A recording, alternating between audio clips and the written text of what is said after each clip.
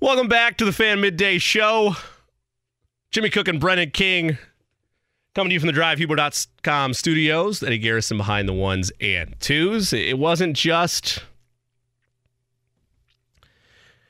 a sad night for Colts fans, but Pacers fans as well, as the Pacers last night, despite a shorthanded Pelicans roster, fall 113-93 on the road at Smoothie King Center.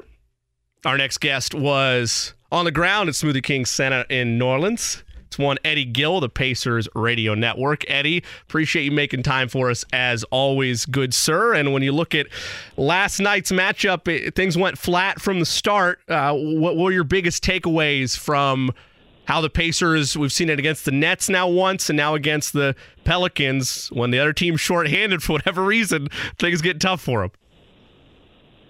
Yeah, I mean, absolutely. Thank you guys for having me.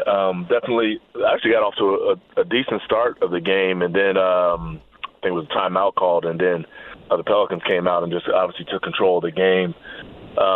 It's something to be said about that team as well. It's a lot of times you always look at, hey, well, what did we do wrong, and some of those types of things, and you definitely want to address those, improve those, make some progress. But sometimes you got to give the other team credit, even though they're down. Their best players, a couple of their best players, that team has been down those guys for quite a bit of this season, and they have I believe, 21-12 record. Brandon Ingram's missed 17 games. Zion Williamson missed 8 games as well. So they have a good team and well-coached team, but the Pacers did come out a little bit flat and just were unable to establish any sort of rhythm on either end of the floor. Hey, Eddie, it's Brendan. Back-to-back tonight. Hawks come into town at 7:30, and Atlanta really is the team that the Pacers are right tied with for 7th in that play-in section of the Eastern Conference. So what kind of battle test should we expect to see from the Pacers tonight? Because I would imagine they're going to come out with a little bit more juice after being a little flat last night. How big is tonight for them? I think it's huge. I think it's a great night to have a back-to-back on, right? Underwhelming performance last night, but you're able to come back home, play in front of the home crowd. Should be a big and exciting crowd, obviously, with the holiday season, and be able to get a bounce-back win, or at least you have the opportunity for it to get that done. It won't be easy. Obviously, this team led by Trae Young, one of the best young point guards in the game. He's a handful in the pick-and-roll situation, unlimited range. So a good team and well-coached team is, former coach and Nate McMillan. He's had success down there with that team at the Eastern Conference Finals a couple years ago. So it should be a fun game to watch. Eddie, we've looked at the top contenders in the East as a measuring stick for where this young Pacers team is at, and there were, concerns or criticisms early on that, okay, maybe it was a softer schedule or an easy schedule, but hey, you take advantage of what's in front of you. This road trip, still rather impressive, though, despite the loss to New Orleans. You get wins over two Eastern Conference contenders in terms of being in the finals this year in Miami and Boston.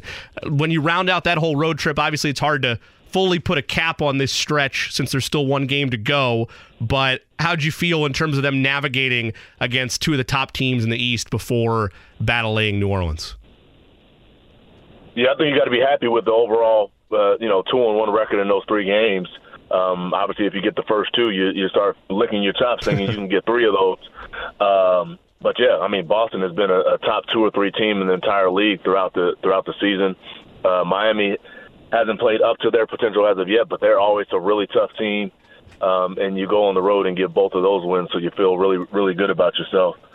So overall, I think it's positive, and you see what you're capable of, you see the potential, and then now it's just going out night after night, living up to those kind of updated expectations that you may have for yourself.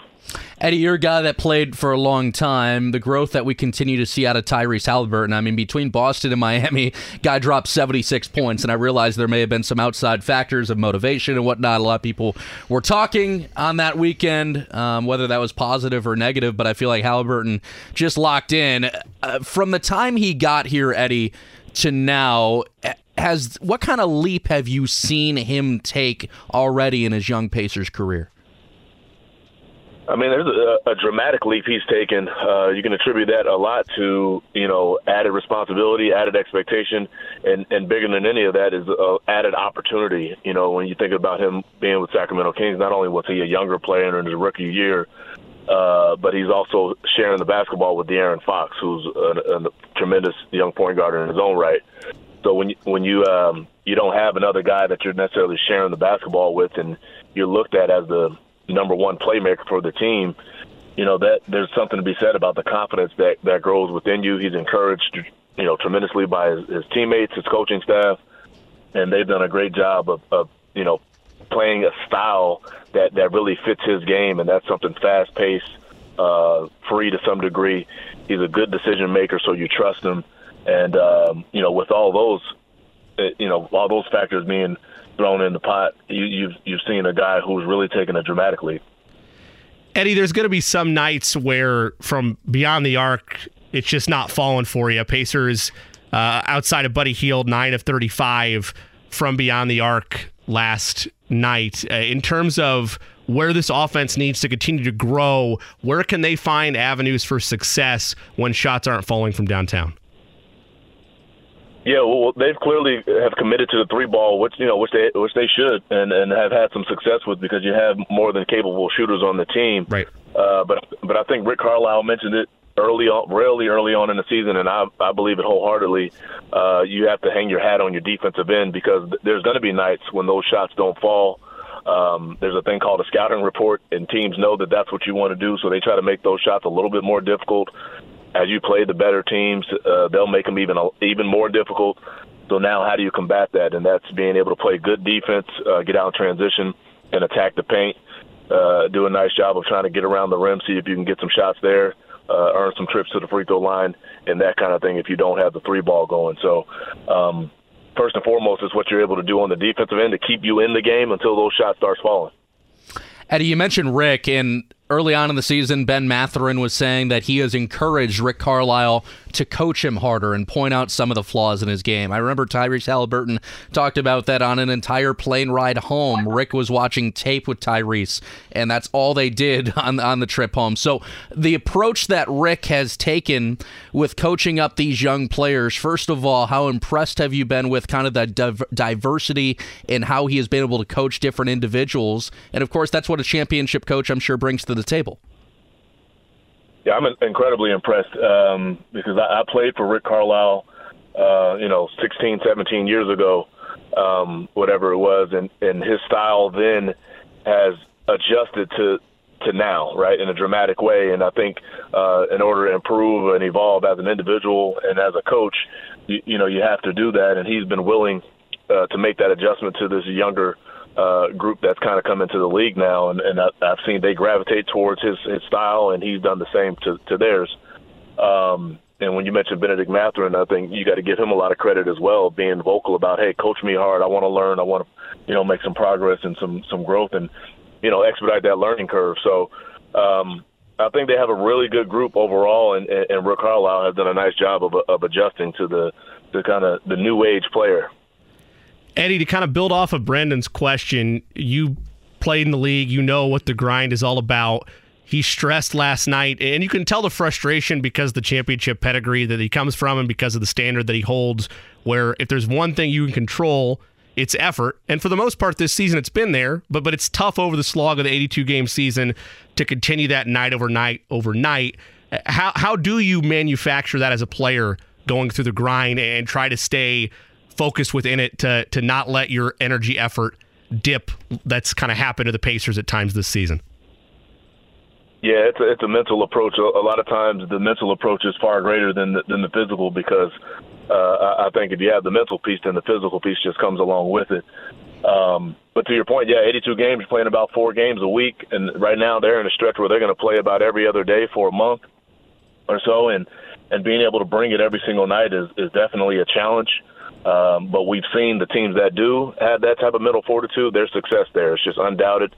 It's something that happens for them over that span of time. But it's just taking care of your body, when you do have some downtime, and then and taking care of your mental when you do have that downtime, and then being able to get out there when the popcorn starts popping and you're ready to go. But it's definitely a challenge. But again, I think you see it. The great teams, they just find a way.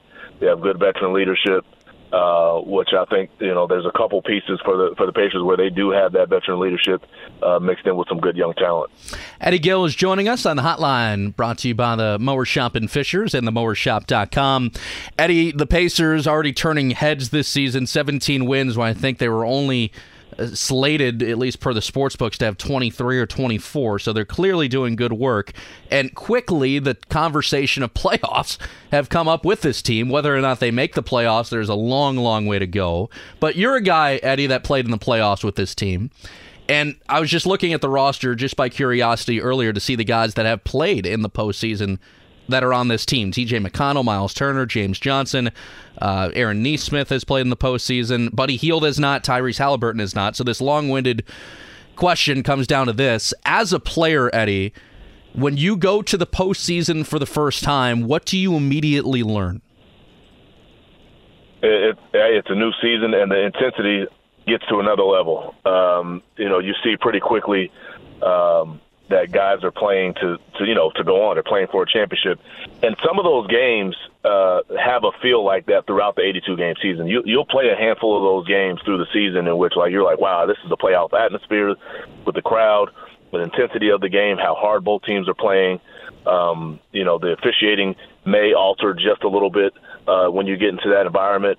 But overall, I think it's the intensity that's played with the physical play. And, you don't see guys taking plays off at all in the playoffs, not championship caliber teams for sure. So that's the biggest adjustment in being able to play that way for 48 minutes and in some cases 53. Eddie, your broadcast partner, Mark Boyle, always likes to reserve judgment on where this team can go or his evaluation on the team until we get to about this portion of the season, sometimes a little bit later. Again, to build off of Brandon's question a little bit, you having played in the league and understanding the grind of it and understanding what it takes to be a playoff team, has there been anything that jumps out to you through this first third of the season that makes you feel like this is a team that can get into the postseason this year? Yeah, I think, first of all, they're incredibly tough to guard, right, with their pace of play. Make or miss, you see Tyrese Halliburton encouraging his teammates to get that basketball out and inbound as they can get the basketball off the floor and try to get something early. This team wants to stay out of set offensive plays and playing against a set defense because that's where they are able to thrive in that transition type style. That's hard to cover. And they have guys who can shoot it. They've shown some improvement defensively. Obviously, I think that's the biggest component. They've shown that they're capable at times to play solid defense, rebound the basketball. That's something that's super important when you're talking about being a playoff team and a team that could potentially advance. But you're right. You start the season, there's one set of expectations, and then as you get, about a third of the way in, about 25 games is the mark that I typically look at, anywhere from between 25 to 30 games. You start to see who you are and kind of have a vision of what you could be.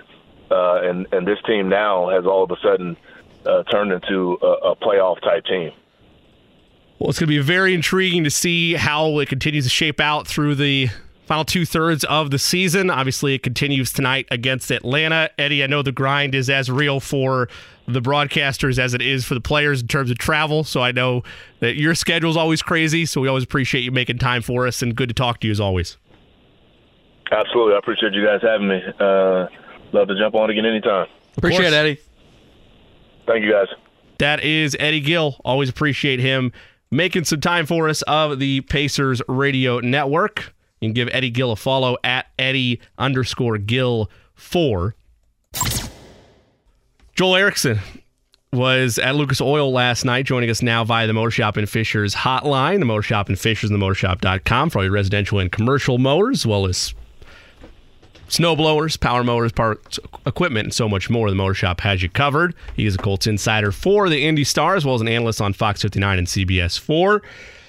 Joel, a season that continues to look for a bottom, and every week we think they've hit it. They trot out another quarterback that, as you kind of alluded to on Twitter, sounds like the exact same quarterback they trotted out the week before with just worse and worse results. I know that's a glowing intro for you to build off of, but quite frankly, wasn't very glowing last night, was it?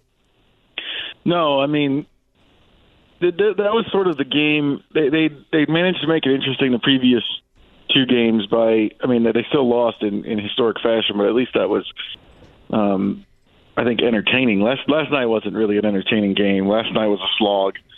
Even from the Chargers standpoint, it was a slog, and a lot of that has to do with a Colts defense that it should be said has been tasked with winning games by itself, but has been pretty good most of the season. But yeah, last night was a slog. It was tough to draw. It's tough to draw any long-term conclusions out of anything we're seeing here in these last 3 games. I think because obviously, Nick Foles isn't going to be the quarterback for this team going forward. It's just there's just not a lot to draw out of it. It's sort of a what gets us to January 9th where things start happening that actually could change the fortunes of this franchise. Joel, it's Brendan. You probably could have whispered to me in the press box you were just sitting right above me last night late in the third quarter. I would have heard you with the way things were going for the Colts. Where for you was the game lost most last night? Was there a particular moment that you thought the Colts kind of got out of it? To me, the big chance to get back in it was Buckner and Odengbo strip sack Herbert, and the Colts take over on the Chargers 21. And it's 13-3, and if you score and it becomes 13-10, you got a real shot, I think, in that game. That was the last best chance they had to have a shot in that game. When they got nothing out of that, then it was pretty much done. Joel, for the Colts and all their efforts on the defensive end, I know you highlighted the number of sacks they've had this year, and not just the defensive line, but just the team as a whole. I believe you had it's the most since 2005 in terms of total sacks for a team, 43 on the season. How much of, at least in the short term, as we try to slog through these final 2 weeks of the season, is, to your point, how good this defense has been, how much of that is going to get lost in one of the worst offensive stretches, maybe not in the entire history of the Colts, but at least post-2000, one of the worst campaigns or worst 3-week stretches we've seen? Oh, I think it's going to be completely lost in it. I mean, and it should be because the defense hasn't been able to lift the record above right. of anything else. But they also, the task they were given is impossible. But yeah, I mean, there's been good seasons from a lot of these defensive players. When Rodney Thomas picked off that pass, I was mentioning in the press box last night, like in a different season, Rodney Thomas is one heck of a story. A 7th-round rookie out of Yale comes in and makes 3 picks and looks like a starting free safety in the NFL. In a different season, that's a good story. Zaire Franklin's ascension to a really good linebacker in this league after being a special teamer for most of his career. That's a really good story. Dayo Odengbo here coming on here at the end, and some of the flashes you've seen for Kwity Paye, that could be big for this team going forward. But none of it really matters, and no one's really paying attention to it outside those of us who cover the Colts a lot because of what's going on with the offense, because they've been so bad. So, yeah, I do think the defensive stuff is getting lost. I mean, DeForest Buckner, I think, has been fantastic this season as the leader of the defense, probably the best player on the team, and it's just gotten lost. This is obviously tough for you to analyze because when they bring in a new head coach, they might want to go a different direction. They might want to bring in their own staff like coaches often do. How much of this, I don't know if you want to call it transformation, but how much of this performance of the defense has been what Gus Bradley has brought to the table? Well, I think with the sacks in particular, Gus Bradley brought in and wanted to bring in the attack front that Robert Saleh uses. Saleh, kind of thinks of Bradley as his mentor, and they're very close. And that's what he wanted to bring in. That's why he hired Nate Ollie. I think that's clearly paid dividends in the pass rush for this Colts team. So he does deserve a lot of credit. I think the other thing he deserves a lot of credit for is just how much he's mixed stuff up, how many different things he's run. He's sort of kind of pigeonholed as this Seattle Hawk 3 guy. It hasn't been that way for a while, but that's just once you're labeled something, it kind of follows you around. I think Bradley's been very good, but I mean, he was good with the Raiders last year too, and when they changed head coaches, he ended up moving on. So I think that's what I'm thinking is whenever the head coach changes, they want to bring their own guy in, and usually it ends up being somebody different than the current coordinator, regardless of how well they're doing. Joel Erickson from the Indianapolis Star is our guest on the hotline, brought to you by the Mower Shop in Fishers and themowershop.com. Joel, to Saturday's postgame presser, surprising or no that he had no thoughts of going to Ellinger at any point in that game? Yeah, a little surprised. I mean, that was a really bad start from Nick Foles. We kind of should have seen it coming. You know, I kind of said on Fox 59 and CBS 4 last week that, you know, but Foles has been at his best in the NFL when people have tailored their offenses to what he does best and kind of, you know, given him a chance to do the things he does really well. This Colts offense isn't really doing that for anybody right now. They're very simple and they're not really changing around. So I think we probably could have seen this coming in, but yeah, I don't necessarily think that a move to Sam Ellinger necessarily fixes this offense. I just keep thinking, of the three guys, Ellinger is the one at the beginning of his career. The other guys are at the end. And so in a year that is not a playoff year, very clearly headed towards the bottom, I think the argument for Ellinger is play the guy who's going to get the most out of the playing time. And I think for a young guy, that would be the case. Well, Joel, for the second time this year, as you talked about with Foles struggling, I mean, they did not convert a third down. So I don't know how you realistically, right, can go back to Foles and call yourself serious. And as Saturday alludes to, I mean, he's trying to win football games. That's his job, whether or not the fan base likes that statement. So you can't go back to Foles. And then it would be the third time this year that they go to the well to revive Matt Ryan. So really, Ellinger is your final only option, right, or no? Well, I guess Saturday would probably say that the previous time that they didn't convert any third downs, Ellinger was the quarterback. So he can make the case that Ellinger doesn't make the offense, and I think it's probably the right case that it doesn't really matter who the quarterback is. The last two times it's been a quarterback other than Matt Ryan. The Colts haven't converted a third down. I was surprised a little bit, too, at the game plan last night. I didn't understand. They came out throwing it and threw it early and often against a Chargers run defense that has been a bottom five run defense. And on top of that, the Colts run game looked good. There have been other games where they tried to pound it since Saturday took over and kept trying to pound it even when it wasn't working. And this wasn't one of those games. This was a game where every time they ran it, they were ripping off chunks of yardage.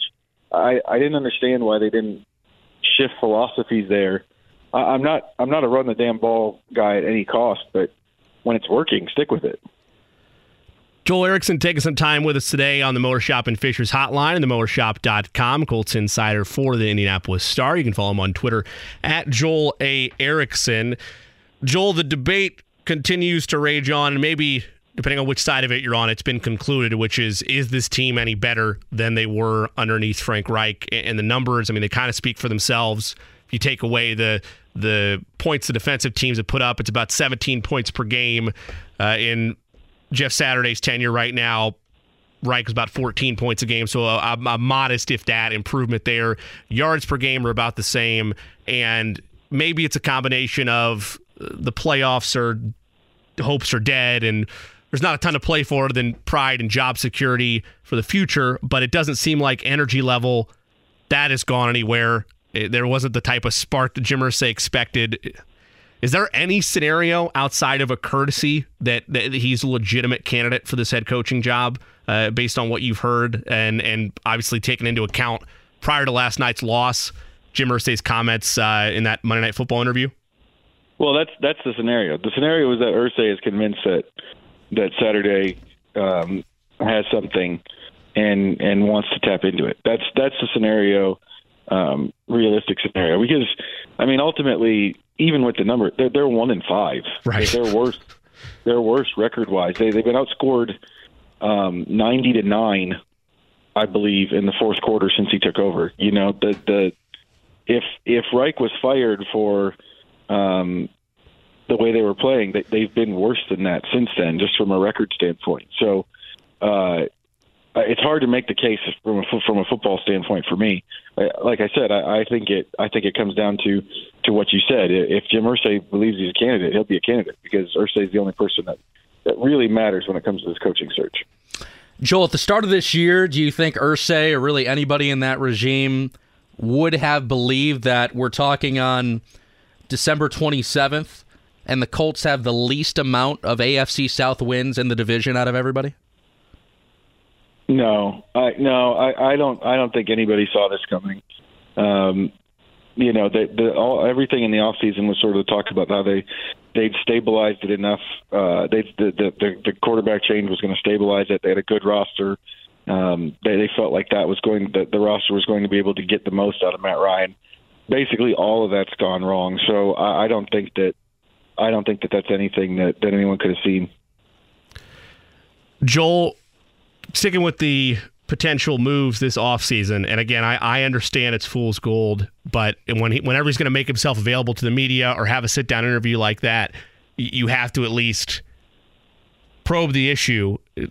He seems pretty set, does Jim Irsay, that Chris Ballard is going to be the GM next year. Is that the pulse and the vibe you're getting, and is there any...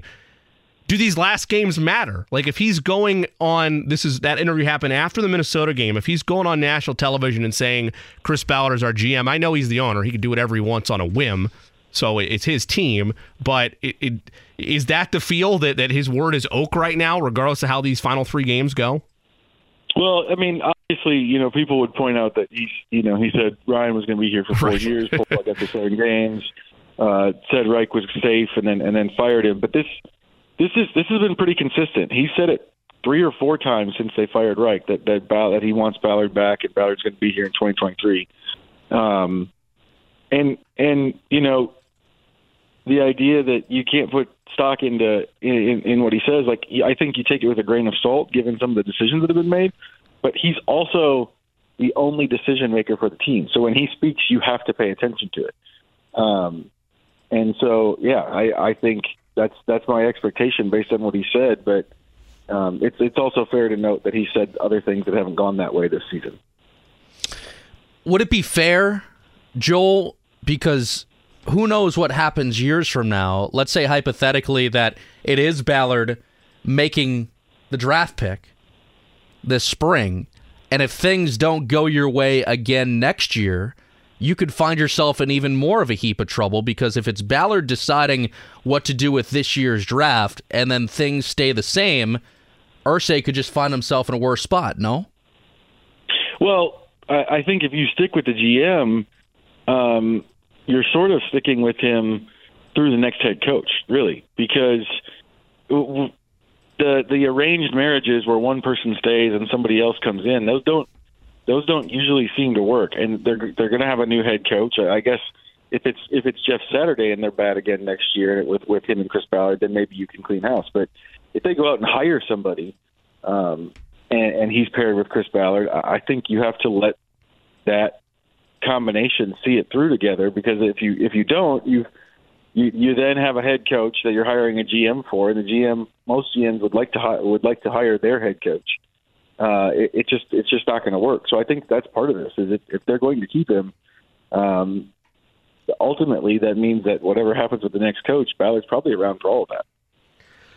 Joel, players are, I don't want to say trained, but they're so well coached and well carried with PR ingrained in them from the college ranks onward of not giving extra motivation or not bashing a teammate or anything like that. Sometimes it happens, but it's very rare in today's NFL because of how just well that aspect of players' lives have been established. And that's great, right? I mean, there's not a lot of controversy. Your locker room's going to be healthy. That's great.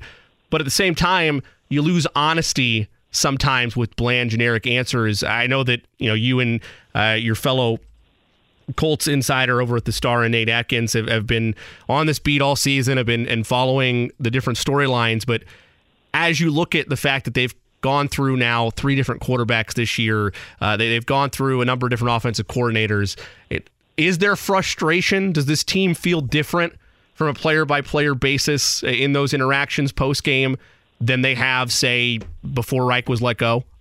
Yeah, especially last night. Zaire Franklin sort of just talked about the realities of what, he said that, there's other teams that maybe aren't the most explosive on offense, but those teams don't put their defense in bad positions. They keep you in it towards the end. And he's talking, it's fair. It's fair. What's gone on with the offense this season is the offense has turned the ball over and has put them in bad positions and hasn't kept them in games.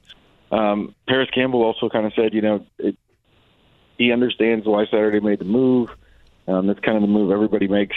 That's kind of the move. You're looking for a change, you're looking for a spark. They're not winning, so you make a change at quarterback. But maybe it didn't turn out the way they expected. So I think even before that, I think there was some indication. Like I think when the first quarterback change happened, all the players said use the word shocking or surprising or some form of that to describe that. So I think that there have been some indications that the whiplash nature of this season has taken a toll on the locker room, and it makes sense. I mean, three of the last 4 years, the Colts had been able to rebound from slow or somewhat rough starts, and the reason that most people cited for why it worked was because, or why they were able to turn around and not go completely down the tubes like they have this season, was that they stuck with. They stayed the course and they stuck with what they were doing, and it does seem like that players respond to that, and it hasn't been that way this season. Joel, is Chase McLaughlin the only guy realistically that is almost guaranteeing himself a spot on this team for next year? Some of the younger guys too. Obviously you wouldn't expect someone on a rookie deal to be gone. So much of it comes down to, I think it's a different picture if Chris Ballard's a general manager or if somebody else was a general manager. And obviously, Irsay has said over and over again, that Ballard's going to be the general manager. If Chris Ballard's the general manager, I think there's some continuity there, and I think that you probably don't have players who are playing well and under contract but don't have guaranteed money left in the deal are more likely to stay, I would think. Because usually whenever a new GM comes in, they just blow it up, regardless of whether or not the player is playing well. So I think that that's the biggest thing is who's going to be here, who's not going to be here. We need to know the full picture of what's going to happen in the offseason. Joel, I hate to ask this question, but it's where we're at in terms of this depth chart. I'll tell you ahead of time, I don't feel comfortable in bringing any of those three back. I've seen enough to feel like, okay, it's time for a full shift in where this quarterback room goes this offseason. Regardless of what camp you're in personally, whether it's draft QB or bringing a veteran, chances you think we see any of these three of Ehlinger, Foles, or Ryan in a Colts uniform next year? I think Ellinger's probably the most likely. Yeah. As a quarterback on a rookie deal who was development, like the organizational plan prior to Irsay deciding to go in a different direction was to develop Ehlinger as a backup and see where he got to. Ehlinger said in the beginning of the preseason that this was going to take. He felt like he was in the early stages of a 2-year process to kind of become an NFL quarterback, a viable NFL quarterback. And I think that, the rookie deal, him being a former 6th-round pick, you can keep him around and still add 2 players. I think they have to draft one, especially with where their draft pick is. But you can keep him around and see if some of the stuff that you saw in the Washington game as a potential, I thought like it looked in that game like he could maybe be a backup down the line. See if some of that stuff continues to develop. So I would say Ehlinger for sure, more so than the other 2. Is Foles under contract next year? Do you know that, Joel? And if so, is that just basically going to be a wash? Foles is under contract. I think there's a little bit of it's not enough guaranteed money to matter. But I would assume that Foles likely probably isn't back. Foles came here. For Frank, he came here for Frank Reich. That was why he signed on to come to the Colts and be the backup. And I can't imagine that, given the way the game went last night and stuff like that, that it's not going to be a separation there. Joel Erickson, nice enough to join us, Colts insider for the Indy Star via the Mower Shop and Fishers hotline and themowershop.com. Joel, we talked about the relationship and the need for a kind of a symbiotic relationship between general manager and head coach. How critical is that going to be in Jim Irsay's coaching search, knowing that there is a scenario where perhaps a bigger name coach, I'm not going to give examples. I mean, you know who I'm thinking of, maybe like a Jim Harbaugh or somebody like that, but a bigger name coach says, I don't like the operation that's been set up with your current general manager, or I want to make more decisions than the general manager makes. How much is that going to be a delicate process, and then how much is not shooting yourself in the foot by having a coach and GM that they're going to clash and aren't going to work together? Oh, I think it has to. I think the only way it works is if they're on the same page. So whatever you're going to do at the head coach position, it has to fit with what you're doing at the general manager position. That's why I was saying earlier that I think that if you keep Ballard and hire a head coach with him, he's here. Right.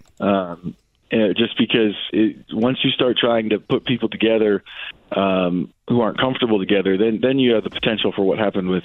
And I wasn't here, but I've heard enough about it to know what happened with Pagano and Grigson, where they're kind of heading in two different directions. That's a bad spot for a franchise to be in. So yeah, the GM and the head coach, they have to be on the same page. It's the only way it works in the NFL. Joel, in terms of your observations, last question before we let you go, in terms of your observation these final 2 weeks, I mean, there's nothing left to play for. It's obviously pride and fighting for either jobs with this team or jobs in the NFL. But where, if anything, what are you monitoring these final 2 weeks on this beat, knowing that it is like the state of covering the Colts right now is that you're trying to slog through these final 2 games, make sure the effort's there. What all are you tracking these final 2 weeks? Mostly development. I think what happens with some of the young guys is probably the most important thing going forward. You know, Bernard Ryman's had some pretty big valleys, but if he could iron those out, you know, do you have a left tackle of future? Are Odengbo and Pay the kind of guys that you think you can build around on the defensive line? Can we see a little bit more of Jelani Woods and kind of accelerate his development as what looks like a true downfield weapon at tight end that they haven't really had here since the good year, Eric Ebron year in 2018. That's the kind of stuff I think that matters the most going forward, and is, you know, what are the pieces that we can use going forward as we try to rebuild this thing and rebuild this offense. Joel, always appreciate you making time for us. Good to catch up with you. And again, like I mentioned, they can find your work at Indy Star, Fox 59, CBS 4. Anything else I'm leaving out there? No, that's pretty much it. Thanks, guys. Thanks for having me on. Of course. Appreciate you, Joel. That is Joel Erickson of the Indy Star. Again, you can follow him on Twitter at Joel A. Erickson. He's brought to you by the Mower Shop and Fishers hotline and themowershop.com for all your residential and commercial mowers, as well as snow blowers, power tools, equipment, and so much more. Mower Shop and Fishers and themowershop.com. Our next guest is a guy that always looks quite dapper in the Indianapolis Colts press box from Wish TV. It's our guy, Charlie Clifford, who you hear often on these airwaves. Charlie was in for JMV just a matter of weeks ago, did a terrific job. Cliff is one of our favorites, and he's going to talk some Colts, maybe a little bit of Pacers, too. He's on the hotline brought to you by the Mower Shop and Fishers and themowershop.com. Cliff, number one, I think you could have shot a cannon through the bottom row of the Indianapolis Colts press box and not hit anybody last night. That did not feel like Monday Night Football. I don't know if it was because it was holidays or just interest level. But number two, you probably could have shot a cannon on that football field, and it would not have struck a Colt. There was just no emotion on that sideline, Cliff. You're right. I've noticed that, too. You know, you try to look for things since we're sitting up there on the moon at Lucas Oil. You know, what can you gather? Shout out to the crowd yesterday. I thought Colts Nation showed up.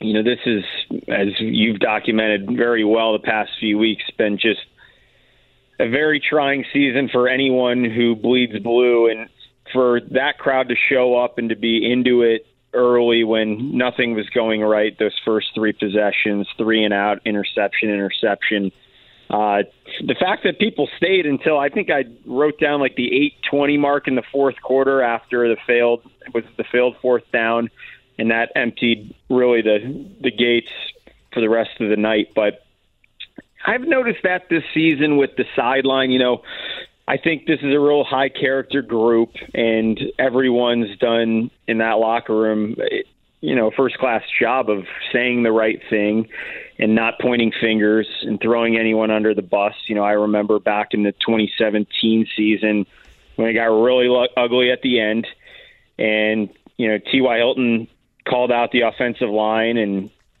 we saw ultimately, that wasn't a good thing for the rest of that season. And T.Y., walked that back and apologized. And ultimately that showed how much he really grew as a leader, I think, in his final handful of years in Indianapolis to the role he played last season on this team when, a year ago, he goes and makes a handful of key catches in Arizona, including a touchdown to push that team, within the brink of making the postseason after such a slow start. And that was on a really tough week with guys down to COVID, and just a great scene post game with him and Ballard bear hugging. And, that felt like what Frank Reich said post game after that game. Again, this is a year ago last night or 2 nights ago. This is the deepest Colts team he thought he had ever had in Indy. And that was a testament to the scouting department and the depth. And now you're sitting here, 365 days later saying, just how did this transpire the way it did? And back to your original point, look, there hasn't been throwing of helmets. There haven't been instances where I've seen players shouting at each other and having to be separated due to frustration. And I don't know. I think that kind of cuts both ways. Is that a team that's very in tune with reality of where it's at?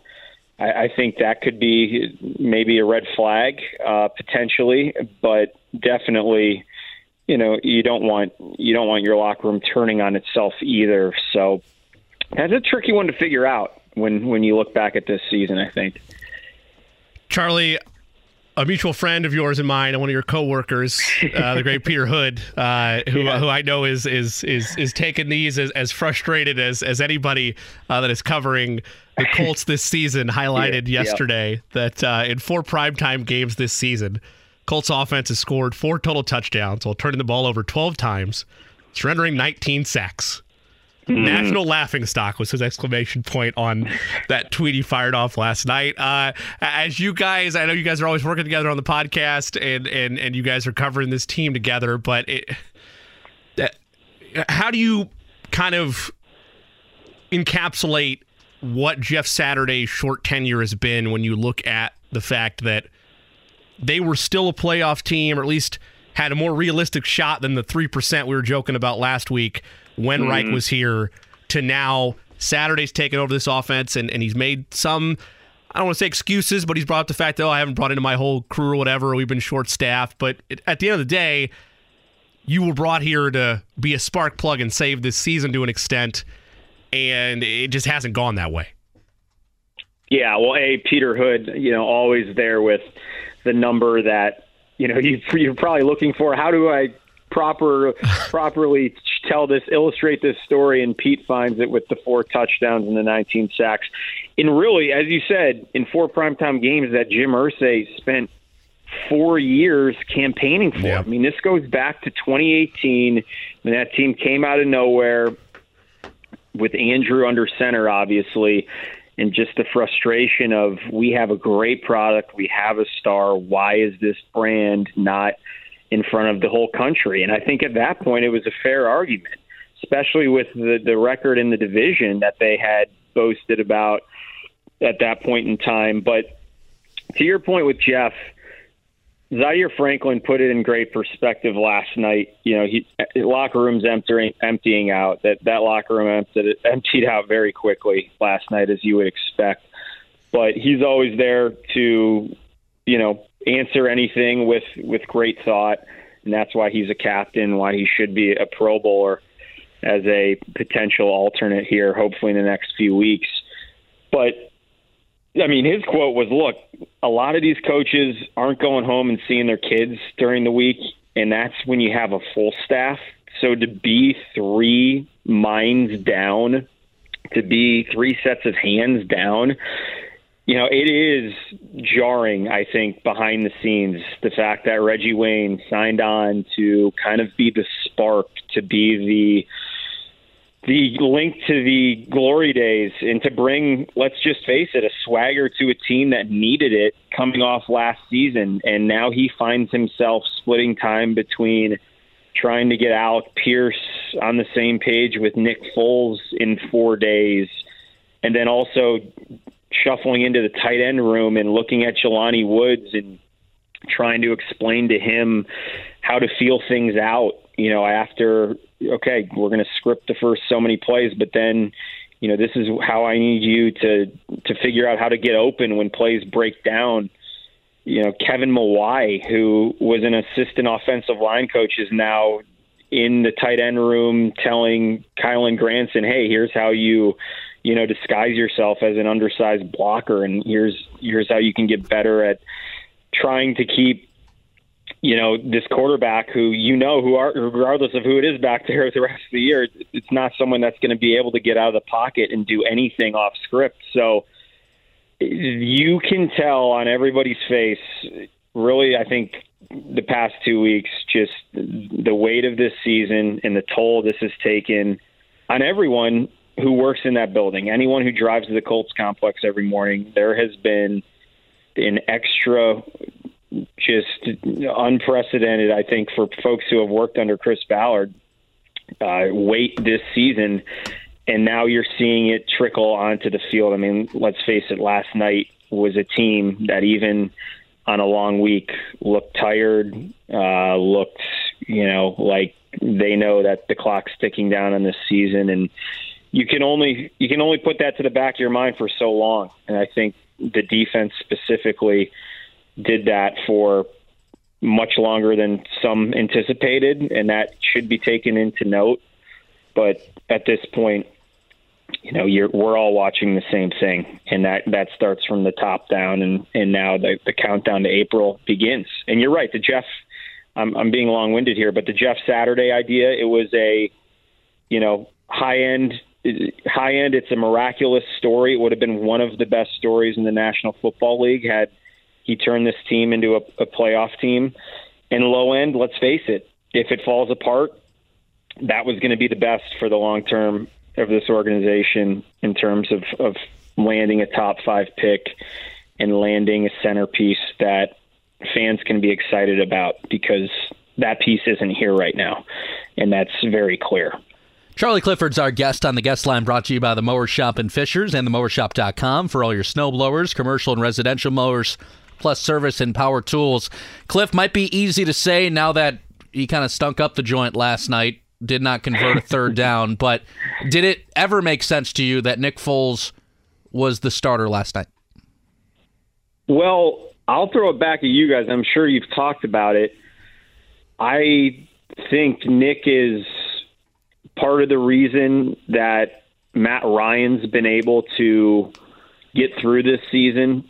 I mean, that room is tight, as they've said. Sam Ehlinger being a very, high-class guy who's just very self-aware. These are very 3 self-aware people, I think, who know, I don't know. I think at this point, what do you have to lose? And, Nick's been a good sport. I think if he would have handled things differently, which obviously he never would have. He's Nick Foles. That's how he's built his reputation. But had it been a different situation with a backup who maybe didn't play ball, with not being able to get a chance that first time around when being demoted to third string, I think, it's a simple saying, but good things happen to good people. And obviously Nick Foles wants to put something on tape to potentially extend his career. He is 33. I think there is football left in the right situation, for a spot start when he can get reps with first-team guys and kind of stay in tune. I mean, Paris Campbell told us straight up last night, look, this is tough. Nick Foles didn't expect to play this season. I mean, it's week 16. You do not expect to play. If you've been sitting on the bench that long, you've been demoted for a guy who's never played, who's younger than you, and here you have 4.5 days to figure it out. Well, now you know what it looks like. So I don't blame anybody. I'm not saying it was the wrong decision. There is no right decision at this point. So giving him a chance to go out and do something while let's face it, the financials of Matt Ryan's future are more important than seeing what Matt Ryan has to give you. And the Ellinger one is what baffles me. I think it's going to be a very interesting week to see. I expect at a minimum that Ellinger would get the final game of the season, but to go completely 180 on, this is a guy who played well in the second half against the Commanders and had you in position to win a game if Michael Pittman Jr. potentially doesn't drop a wide open pass. He has a dud against New England. Well, look at the list of young quarterbacks who've had a dud in that situation without their starting running back and with an offensive line that was at its worst. So to me, that's much more of a baffling topic than, Nick Foles getting a couple, freebies at the end of the year. Charlie Clifford, nice enough to take some time with us of Wish TV on the Mower Shop in Fishers hotline and themowershop.com for all your residential commercial mowers, as well as snowblowers, power equipment, and so much more. They have you covered at the Mower Shop. Charlie, when you look around the NFL and you look at all the train wrecks that are in the top 5, where do you place this team? They had playoff expectations start the year. Mm-hmm. Are they as bad? I mean, I think they are, particularly offensively. But are they as bad? And are they in that? Do they deserve to be in that same breath as the Texans in terms of the worst teams in the NFL right now?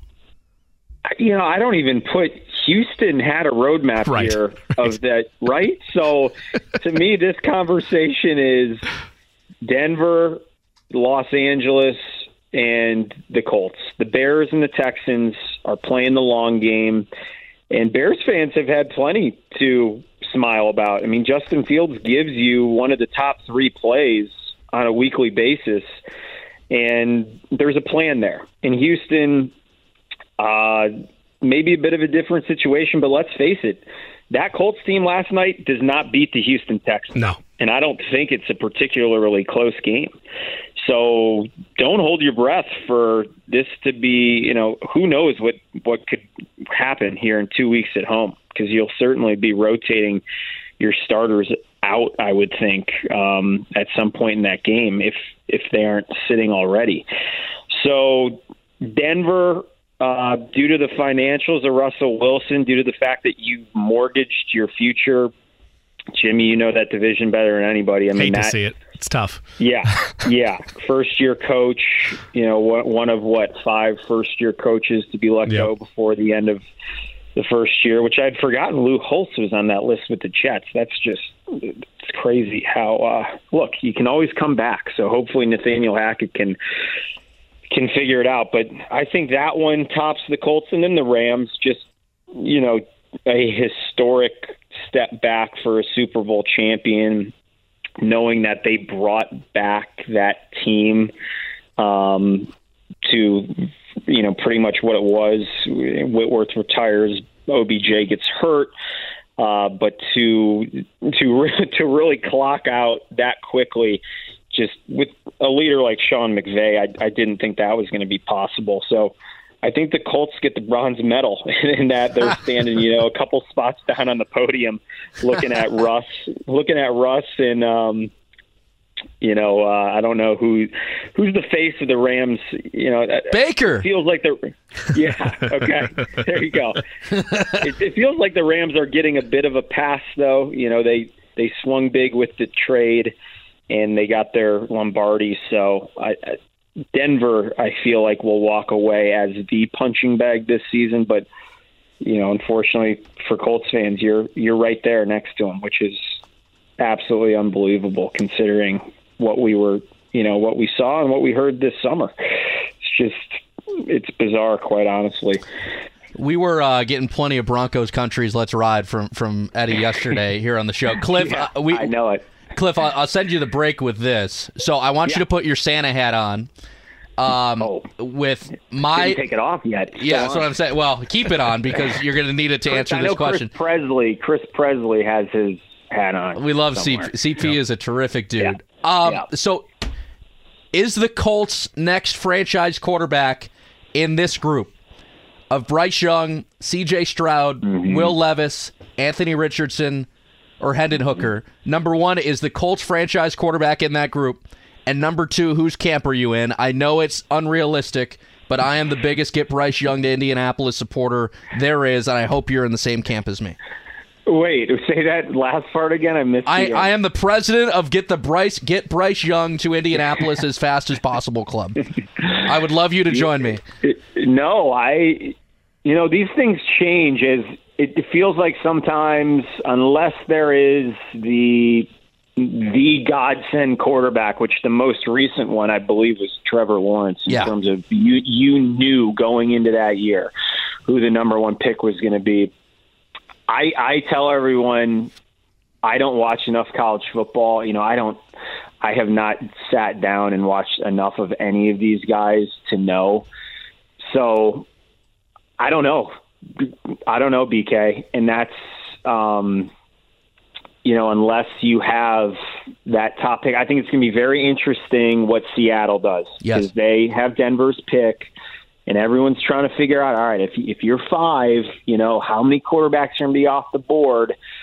And then you always have the mystery scenario of, oh, God, here come the Bears to get Mitch Trubisky. No one saw that coming. So, are you – I think the number one question, if Jim Irsay retains Chris Ballard, will, just be his comfort level with potentially sitting at 5 or going against everything he's ever been taught, everything in his rule book of, potentially mortgaging significant draft stock in the future to move up a couple slots to guarantee you get your quarterback that, you feel best with. I don't, obviously the draft starts after, barring anything crazy these last 2 weeks, draft starts after whatever Houston does at quarterback at 1. So if that's Bryce or Levis, it sounds like it's going to be one of those two, right? Right. I mean, I think it's just funny because you look at Levis's build, and I haven't seen a ton of his tape, but it's just such a similar build to Carson Wentz. Big, stocky guy, big arm, and it's going to be an interesting few months. Indy, buckle up. That's just the bottom line, and you got to pray. Because I don't think anybody knows. I don't think there's. Look at Lawrence. I mean, it's now taken years for him to settle in and to play the football that everybody thinks you're going to walk out and be a winner day one, and that's just it's so rare. And they do have some pieces that it's not a rebuild. It's not like you're walking into Houston. I think that's a different situation, but. It's also not the team that you convinced yourself potentially that it was going to be this year, and that's not going to change overnight. So we shall see, gentlemen. He's the best. Charlie Clifford from Wish TV. He is with us on the hotline, brought to you by the Mower Shop in Fishers and themowershop.com. Cliff, we always appreciate the time, my man. Hope you're having a great holiday season. We'll talk soon. You're the man, Charlie. Hey, thanks, boys. Keep up the great work. See you, Cliff. Charlie Clifford with us on The Fan.